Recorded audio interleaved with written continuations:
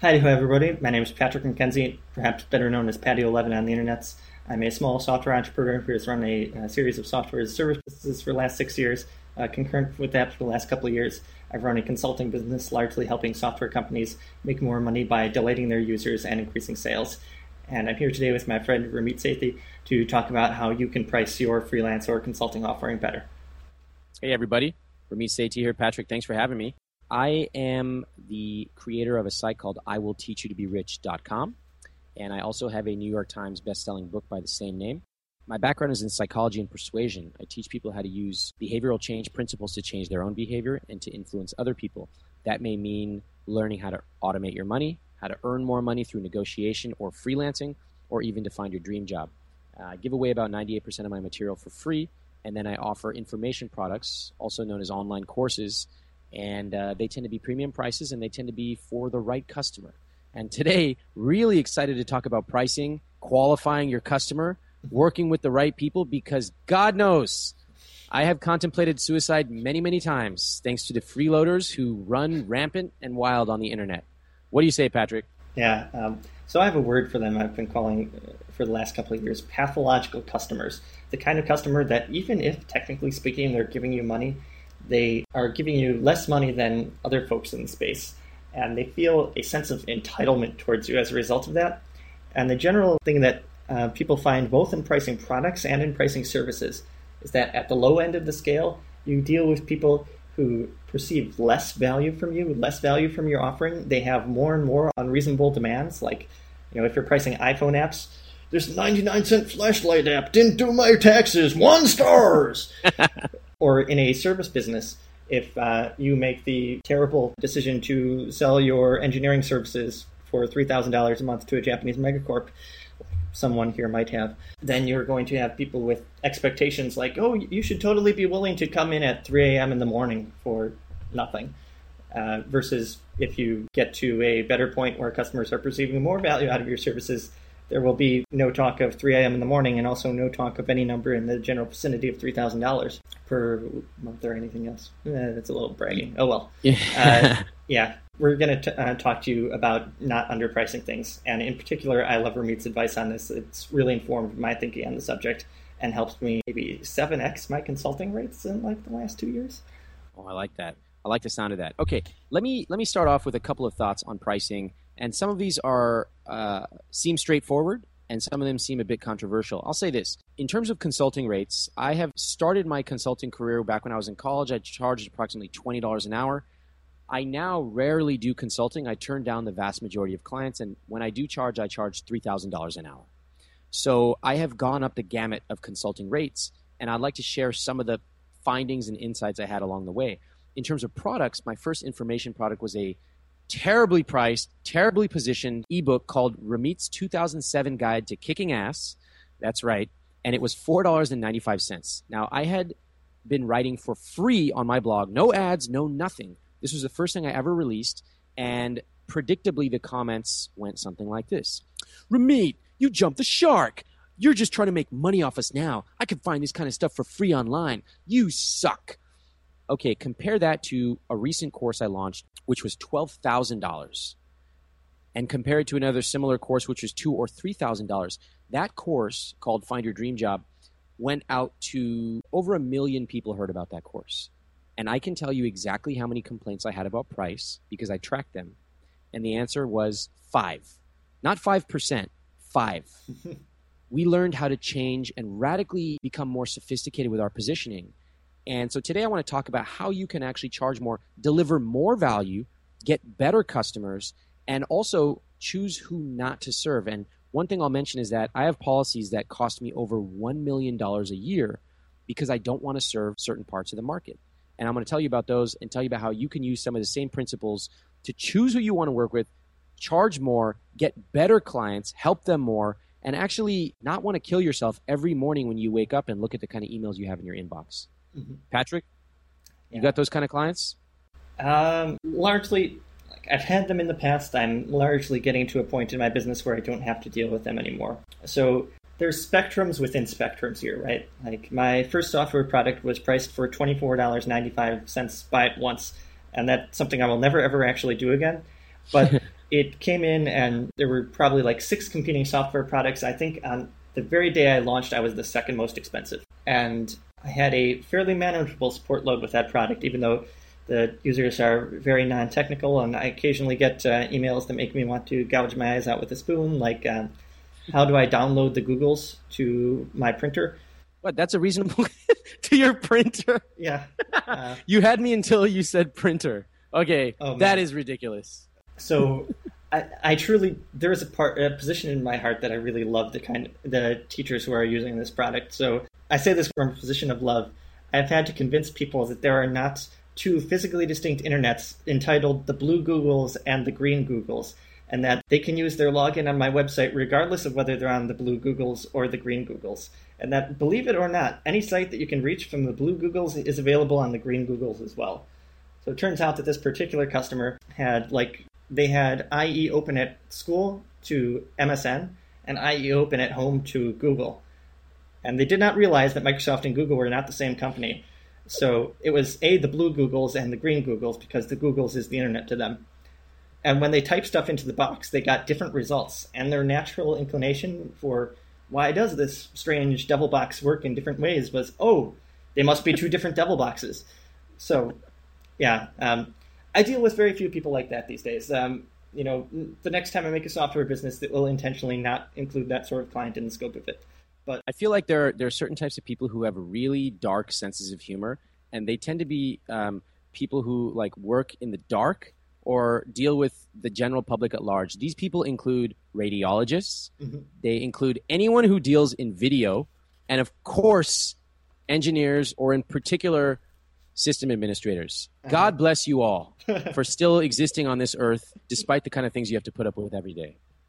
Well, I think honestly, sometimes we could stand to learn a little bit more from the non-technical customers, particularly about how we pitch them on the value of our services, because we always pitch them as tech services rather than as solving an actual problem they have in their lives.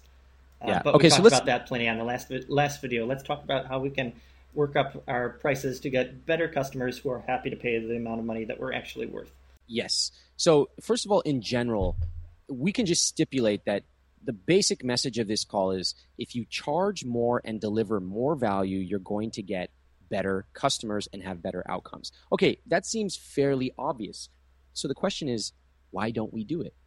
Just like it seems obvious that we all know we need to work out more, we need to eat better, we need to manage our money, we need to call our mom more. All those are obvious, they're axiomatic. So why don't we do it? And primarily, one of the biggest reasons is our own psychological barriers. When it comes to pricing, we are afraid of charging more for all the reasons that I myself went through. When I first charged, I was truly petrified. And you can actually see it. I'll direct you to the page. Go search for Ramit's 2007 Guide to Kicking Ass. You can actually see the fear in my copy. My copy was rudimentary. It was pedestrian. I even justified why I had to charge. Do you know when I charge for a $12 or $3 or $4 or $5 or $10,000 course? I don't justify that. I tell the people who I don't want to leave, and I let the rest come and bubble up to the top. So you have to understand that if you make an amazing product and you've tested it and you know it will help, it is your obligation to get it out to the market as aggressively as possible. Now, if you have a shitty product, you're trying to pull the wool over someone's eyes, or you haven't tested it at all, then of course it's going to come across as fearful, because it should be. You don't know if your product is good or not. If I know my product is good, if I had tested results, it's my obligation to get it out to the market. So here are some of the fears I went through when I was first charging. I'm scared of finding out that people won't pay for this product that I spent 12 months building. I'm scared of making them mad and them calling me a sellout.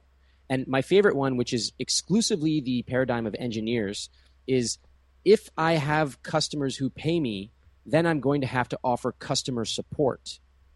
That is seriously the most crackpot, crazy thing I've ever heard. If you have people paying you, money solves many problems, including hiring a customer support rep to deal with your customers who, by the way, because they pay you, will actually ask for less support than your free users. Mm-hmm.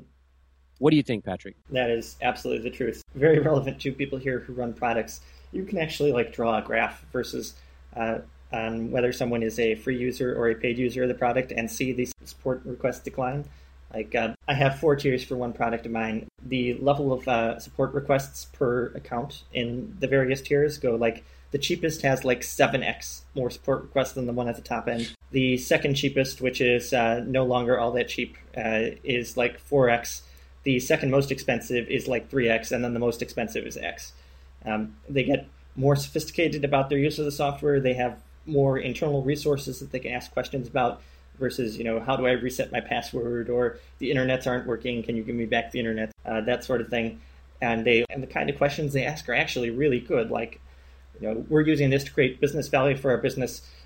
We have this scenario that we don't know how to work with in your tool. Can you explain to us how we can do that to get the next big kick for our business? So I'd much rather answer that email than, I forgot my password, can you reset it again? The find account box didn't work for me, which they didn't type it right anyhow.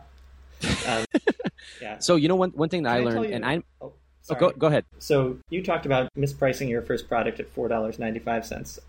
And how it was partially out of a fear of charging people money for value. The first time I ever consciously started working on consulting was I went to visit a business friend of mine in Chicago over Christmas one year. And the only thing on the agenda was we were getting coffee. A couple of minutes into the coffee date, he locked me in a conference room with him and one of the co-founders of the company and said, hey, we just want to ask you some questions about this stuff that you do, in terms of search engine optimization, conversion rate optimization, that sort of thing. Because I love talking about this stuff. We talked straight for the next 3 hours. And then he said something that, literally life-changing words to me at the end of that. He said, I just want you to know that if today had not been a coffee date, you could have charged for this conversation, and I would be pulling out my checkbook right now and writing you a check for it. Mm-hmm. And I asked, I was a young engineer, I had this mental model that a young engineer's time is worth $100 an hour, and that's like an iron law of nature. And I said, well, honestly, $300, 3 hours times $100 an hour doesn't really feel like a motivational amount of money to me over Christmas. Why would I don't even know if I would have been comfortable doing that. I had all these reasons why that wouldn't be right. And he says, no, I think I've gotten $15,000 of value out of this. I would write you a check for $15,000 right now. He asks his co-founder, do you think $15,000 is about right? His co-founder says, well, I don't know about $15,000. I'm like, oh, thank God, sanity. And his co-founder said, for $15,000, I need to see a printed report about it too. But $5,000, yeah, we could pay that out of the petty cash. Blew my mind. But if you are genuinely creating value for businesses, you are no longer in the trade define small units of time for define small units of money business model like the vast majority of employees are, and that you've probably been in for most of your life. You're suddenly judged against the price of other strategic initiatives. And amounts of money that, mind-blowing to an individual human's personal experience, are nothing next to what a business does for even the most trivial things. I mean, Ramit, you run a pretty motivationally sized business yourself. You've probably spent more on, website hosting in the last year than my Hacker News buddies could count on spending for the next century. For me, it's very simple. It's not about cost, it's about value. So let me just tell you all the things I don't want to do as a non-technical guy. I don't want to understand how web hosting works. I don't care. Just make it work. I don't want to understand how security works, and I certainly don't want to, read textbooks about it. I don't want to get paged when I'm out to the bar on a Friday night. I don't want to do all these things. I only want to do a few things. Let me pay for the rest. And listen, you can find clients who are willing to pay. They're the ones whose businesses are already doing relatively well and they want to do better. Or you can go after bottom feeders who are going to try to negotiate you at every single turn. They'll question the value of what you're doing. They'll say, can I get it cheaper? Can't you do this? Can't you do that? Those are not the clients you want. All right. And we've talked about how to find those. We'll talk about those in a future call as well.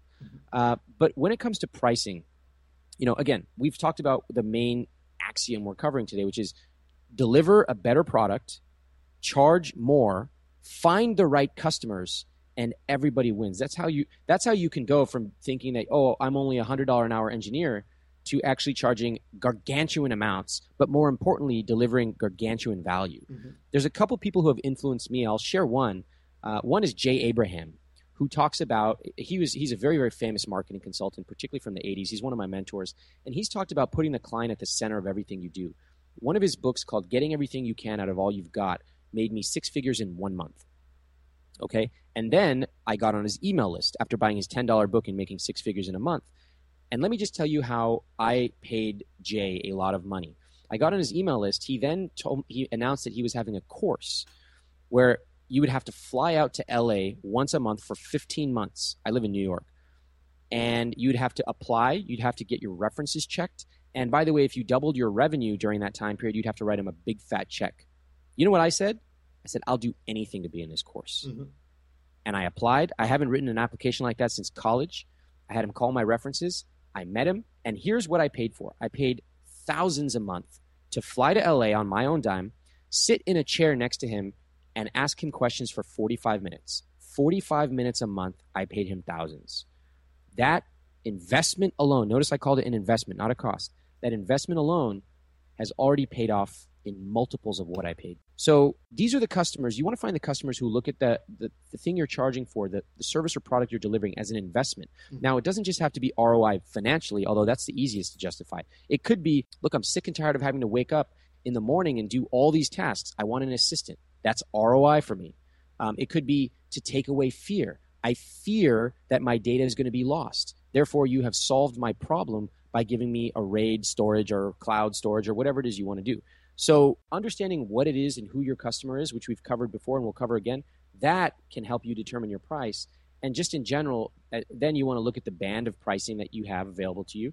And you want to think, am I in that band? Can I be higher than that band? And what do I want to format my pricing at? Do I want to charge hourly, weekly, etc.?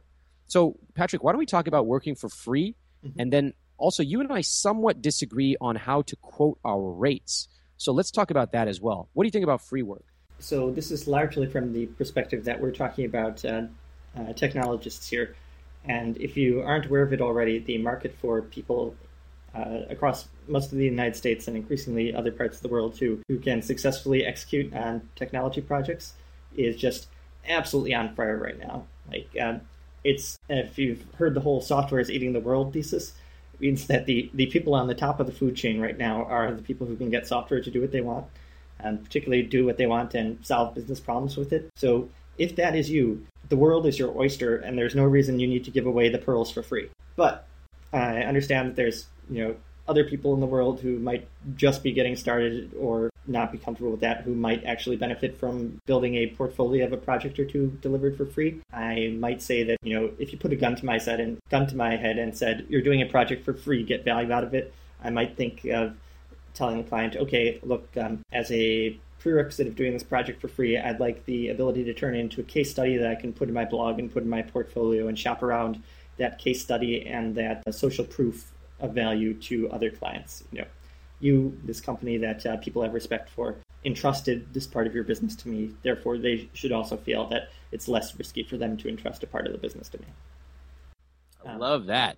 So that's a big thing, by the way. Like clients pay for two things in the main, either increasing revenue or reducing costs, but they'll also pay in a very direct way for trust and for the perception of reduced risk. Mm. So one of the things that allows you to increase your rates over time is, think of it that there is a tremendous fear in every client's mind when they get into a new technology project or in any kind of project really, that the project is just going to totally blow up and they get no value out of it. And so they discount the rate that they're paying to the maximum rate they think they can afford to pay you by the chance of the project totally blowing up. So if a client thinks that, okay, the last 5 times I hired a tech guy, I only got one project that actually created any value out of that, he's probably going to discount the rate that he could pay you by about 80%. But if his perception is that, you're not a 20% chance of success guy, you're a 95% chance of success guy, then it's worth paying you much, much more than he would pay the 20% chance of success guy, just for that feeling that you're more likely to actually deliver on this product, even if the business value you are claiming is the same as the other guy, and even if maybe the other guy even is technically superior to you. And there's ways that you can influence that perception of likely success. One is by being able to actually communicate what you're doing better than the typical engineer can. If you're talking about RAID arrays and performance optimization, the header, and all that fun stuff that we really perceive a lot of value from, but often business folks don't perceive value from, you're sort of losing him versus talking about, okay, here's other people in the industry that I've worked with. Here were their problems. Here are your problems that I know because you're in this industry. You have as well. here's how we can align our work together such that it influences these core things that you care about in your business. Then he's thinking, he gets it. He can talk with me. When I have a problem, I can talk to him and get it fixed, rather than like that other guy I worked with where I sent off an email and didn't get a response for 2 weeks, and then it was like a 2-line, okay, I rebooted the server. What you're talking about, I love it. It's really understanding the client's hopes, fears, and dreams in many ways better than they understand it themselves. With my students, I want to be like the wife who knows her husband better than he knows himself. And she can predict what he's going to say. And we know this from research. People will be reading my sales page and they will say, like, they're about to have an objection. Oh, well, does that work? Because I live in a different country. And right as they're about to consciously think that, they're scrolling down the page and they see, yes, this works for international students. In fact, here are 10 from the UK, Spain, everywhere. And what do they think after that happens 2 or 3 times? They think, this guy understands me. He gets me. And it is so rare in today's day and age that someone understands you that you will pay almost anything. I'll give you an example. Let's say put yourself in the mind of a 30-year-old young woman living in Manhattan. Mm-hmm. She's shopping at, let's say, Nordstrom.com.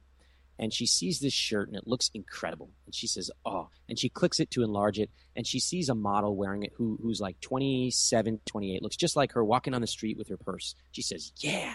And then she clicks the next button and she sees another photo, but this time it's some 16-year-old girl who's got like a punk look to her wearing the same shirt.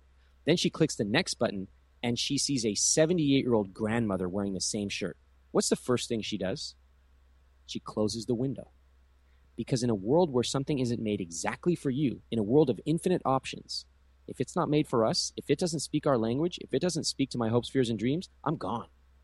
And so when you can actually do that, when you can deliver that, pricing really becomes a mere triviality. Right. And that is how, that's how my competitors will often charge $49 for an ebook, and I'll charge $3,000. Now, is my course better? Yes.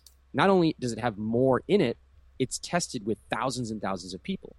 But selling a $3,000 information product is difficult no matter what, no matter if you have 80 terabytes of video. It's about understanding the customer and client better than they understand themselves. Right. And let's circle back to a point you just made. So the notion that a particular product is not right for other people is a very powerful one in sales. When you're doing client qualification, which we'll be talking about in the next talk, you are explicitly telling people that, look, I only work with people who stand to get a lot of value out of doing business with me, and I stand to get value out of doing business with them. And it's entirely possible that we might not be the best fit for each other. So, for example, if X, Y, or Z is true, maybe we just shouldn't do this, and I can recommend someone who's better suited to your needs. When you say something like that, when you tell people that you're upright and ethical and would rather turn down perhaps a motivational amount of money right now just because it won't be the best thing for them, if they hear that, okay, I wouldn't work with people whose situation was X or Y or Z, but when I'm listening to your needs, you seem to be like totally in the sweet zone. We should do this. They'll be like, oh, hell yes. Yes. Let me give an example of that. And so these days, when I'm talking to a new company, basically, if they're not a software company, I'm not interested. I do a lot of stuff. There's like no one thing that I do in my consulting practice. I guess you could call it rent my brain and I make you money. But I've previously worked with clients that I didn't understand as well as the software industry, that I couldn't have that feeling of customer connectedness when I was talking about them, like the company that I said, hypothetically, they sell high-end men's shirts. I don't really understand the market for high-end men's shirts. People in that market don't naturally, people who have made high-end men's shirts their life work, don't naturally feel simpatico with me when we sit down at the table and start talking about things. Whereas software, man, I love software. I can get everybody at a software company, whether they're the marketer or the CEO or the head of engineering. I can talk to them where they are, and they will feel this guy is someone who I want in the foxhole with me when we're doing this next project. So when we're starting to get the know you dance on the client, I just say, look, I've had client relationships in the past that have been very successful, generally when I'm selling a software product, and specifically generally when that software product is sold to businesses. If your company is primarily interested in increasing their B2C sales, that probably isn't the best fit for us. I have some ideas on how you could take that forward, but really you're going to get your really big wins that I've delivered. The last time I got a 20 to 100% increase in revenue was when the parameters of the client were X, Y, and Z. Does that sound like what, where you are in the sort of expectations you have with regard to an engagement?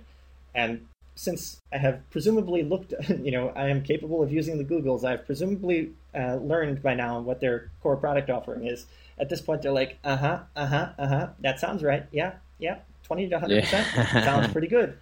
So one of the key takeaways that I'm hearing here, and I want to highlight it for everyone, is study people who have mastered pricing.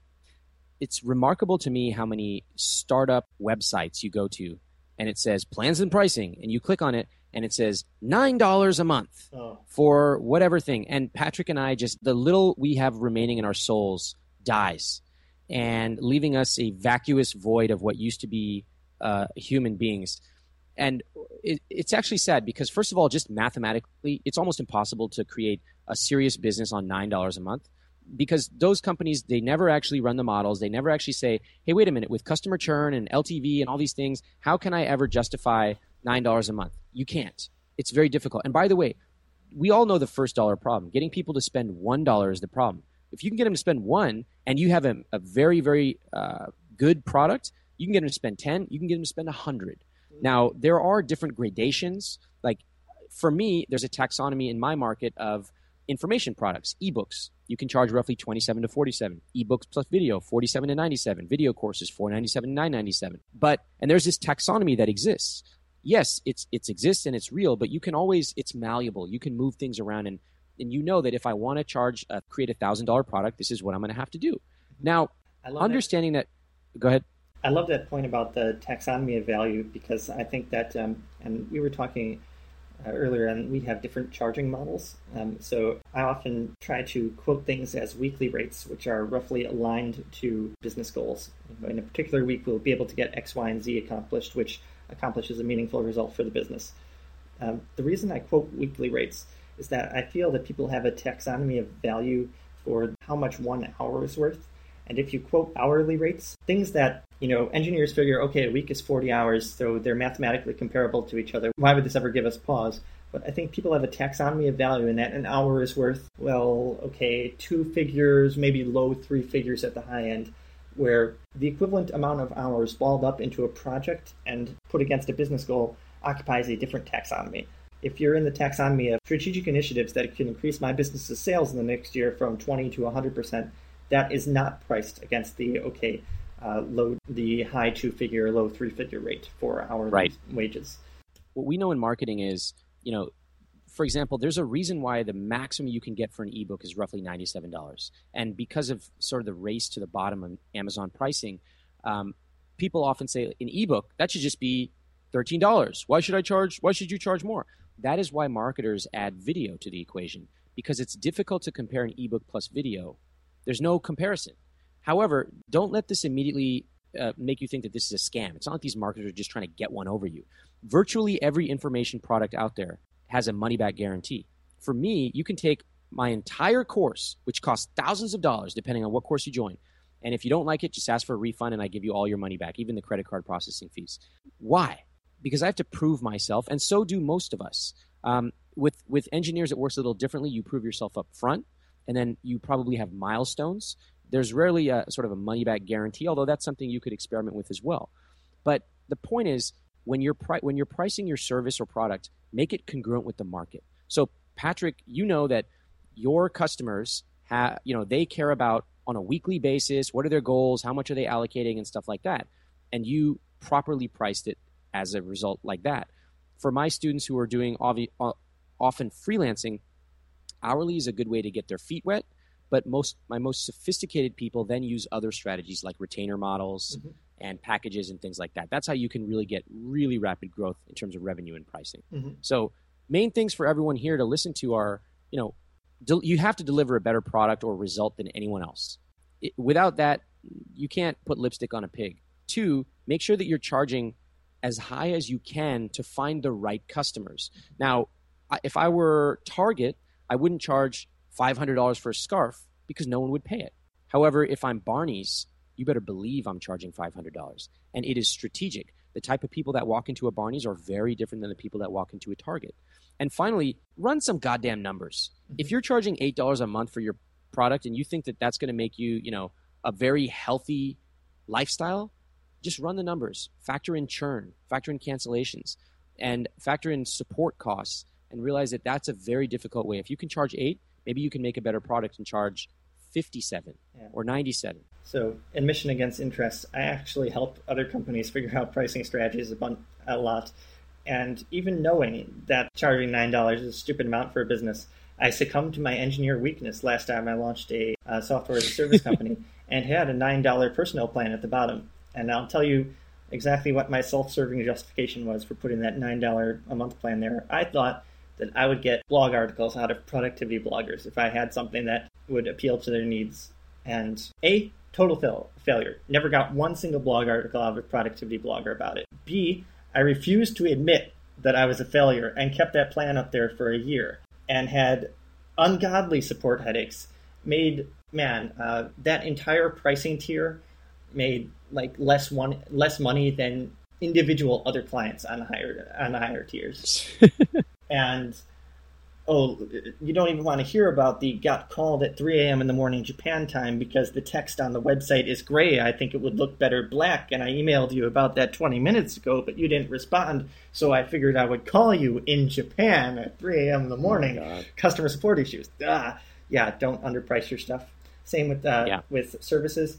You will get the most demanding clients at when you're underpricing or when, God forbid, you're trying to compete with people on Elance or the other freelancer sites. Someone asked me why I'm not on Elance, and I'm like, well, I don't want to compete with the people on Elance, and the customers that are really in my wheelhouse and get a lot of value out of working with me would run screaming if they saw me on Elance. For the same reason that, what was that high fashion place that is not Target that I hadn't ever heard about? Barney's. Barney's. Barney's. Like, if you were you're some sort of fashion house that's trying to make a name for yourself, and you go to Barney's and you say, look, we can get our scarves made in China, so we can afford to sell them for you for $5, and you can put them on your tables for $10. The buyer for Barney's is going to say, oh, hell no. We're not interested in that at all. We don't care if it's like the reincarnation of some famous designer and some other famous designer who had a love child, someone who understands fashion. Please put in names for me here.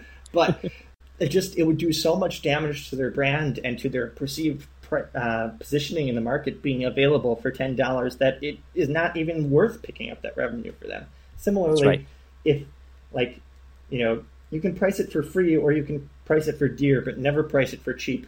You will just have lots of headaches, and it makes life difficult both with that customer and with any other customer who ever hears of that relationship. Wow. Okay, so Patrick, you just said something that everybody needs to hear again. And this was taught to me by my mentor, Jay Abraham, as well. My students were clamoring for a low-price product because I'll cover this in the qualification talk, but I don't allow people with credit card debt to join my flagship or very expensive courses. That decision alone cost me over $1 million a year, but it's the right thing to do. And so people were saying, hey, can you give me something low price? How about something around $9 or maybe $20? And I asked Jay, what would you do? The market is begging for this. And he said, you know what? If I were you, I would actually just create something incredible and I would give it away for free. Mm-hmm. And I would make sure that I tell them why. And I did something very similar. I actually interviewed another one of my mentors, BJ Fogg. I spent 16 hours preparing for that call. And I read my old textbooks and I pulled up my notes and we had a great call about behavior change. And then I wrote an email to my list and I said, guys, this interview is incredible and I'm giving it to you for free. But I want to tell you something. I could charge $1,000 for this interview. I would easily sell it. But instead, I'm investing in you. And I want you to take it seriously. Treat it like a $1,000 product. Close your computer, turn off all your other stuff, and really treat it with respect. Treat it like a $1,000 purchase because that's what it is. And the response was incredible. Mm-hmm. The point here is do not try to serve everybody, and also decide what market you want to play in. Mm-hmm. You want to play in the high-end market? Then just give away your stuff for free at the low end and make sure people know why you're doing that. Mm-hmm. And overall, as Patrick said, your pricing is strategic. Your pricing will communicate to the market what type of clients and customers you're willing to put up with and what kind you want. Right. I turn down potential client work all the time. Often if, I the sort of minimum engagement for me, and I've only broken this maybe once or twice, is, and for strategic reasons there that were actually good strategic reasons. So the minimum amount of time you can buy from me is a week, because I just don't want it to deal with the overhead of selling a 1 hour or 2 hour engagement. And that immediately prices me way out of the heck of 80% of the people in the space, probably more. Mm-hmm. And so I'll often get emails, inquiring about my hourly rates and what it would cost to get me on a phone call for an hour or two. And I say, look, I'm not available for formal consulting for an hour or two. Because I love this space and because I like helping out bootstrapped entrepreneurs, if there is time available in the schedule, I will be happy to call and to get on a Skype chat with you or whatever. We'll talk. I'll give you some ideas, and I'll point you to the right blog posts, and then you can go execute on those. But I am not going to be the one in charge of your marketing for what you think an hour would be worth. And if I quoted them a rate for an hour, they'd think, oh, God, that's an insane amount of money. So, right. And in addition to that being a karma-inducing thing, there's occasionally knock-on effects where somebody told that in one context will mention that they got really, really good results to someone who does have the resources to pay for a week of my time. I can't tell you what clients that's gotten me in the door with, but you know their names. Love it. All right, so Patrick, let's wrap here. Where can people find you? What's your URL, and what will they find there? So I'm at www.kalzumeus, kalzumeus.com/blog for my blog. It's mostly about topics of making and selling software. It's generally what I'm talking about in any given blog post is whatever I've been working on recently. If you want a more structured sort of deep dive into things, go to training.kalzumeus.com, and there will be a video on improving the user experience of the first run of your software. So anyone who makes software or serves clients or customers would be really well served to check out Patrick's stuff. It's very much similar to I Will Teach in the sense that I Will Teach seems like it's a money blog, but it actually has very little to do with money. It's about psychology. It's about understanding people. It's about improving your communication. And so I love reading it. I don't build software. I build information products. But I love reading your stuff, Patrick, because you really dig into test results, data, and my most favorite of all is you dig into why people behave the way they do. Why do they chronically undercharge, even though they, quote, know that they should charge more? Why do they think that technical skills matter most when in business that's questionably true? And why do they not trust things that have worked in other industries like marketing for years and years? So I love the way that you show your own test data, you communicate it beautifully to engineers, and it happens to communicate beautifully to me as well. So thanks for putting up your site. I'll share my site as well. I put up a special giveaway for people listening here. It's iwillteachyoutoberich.com/Kalzumeus-pricing. Again, iwillteachyoutoberich.com/KALZUMEUS-pricing. And that's a mini course on pricing that should help you really change the way you think about pricing. And again, how I went from charging $4.95 for one product to $12,000 for a recent product with a dramatic fall in complaints and whiny freeloaders. Yeah, hopefully that helps you guys. And just to give a quick little mini testimonial for Meet here, we had dinner a couple of years ago.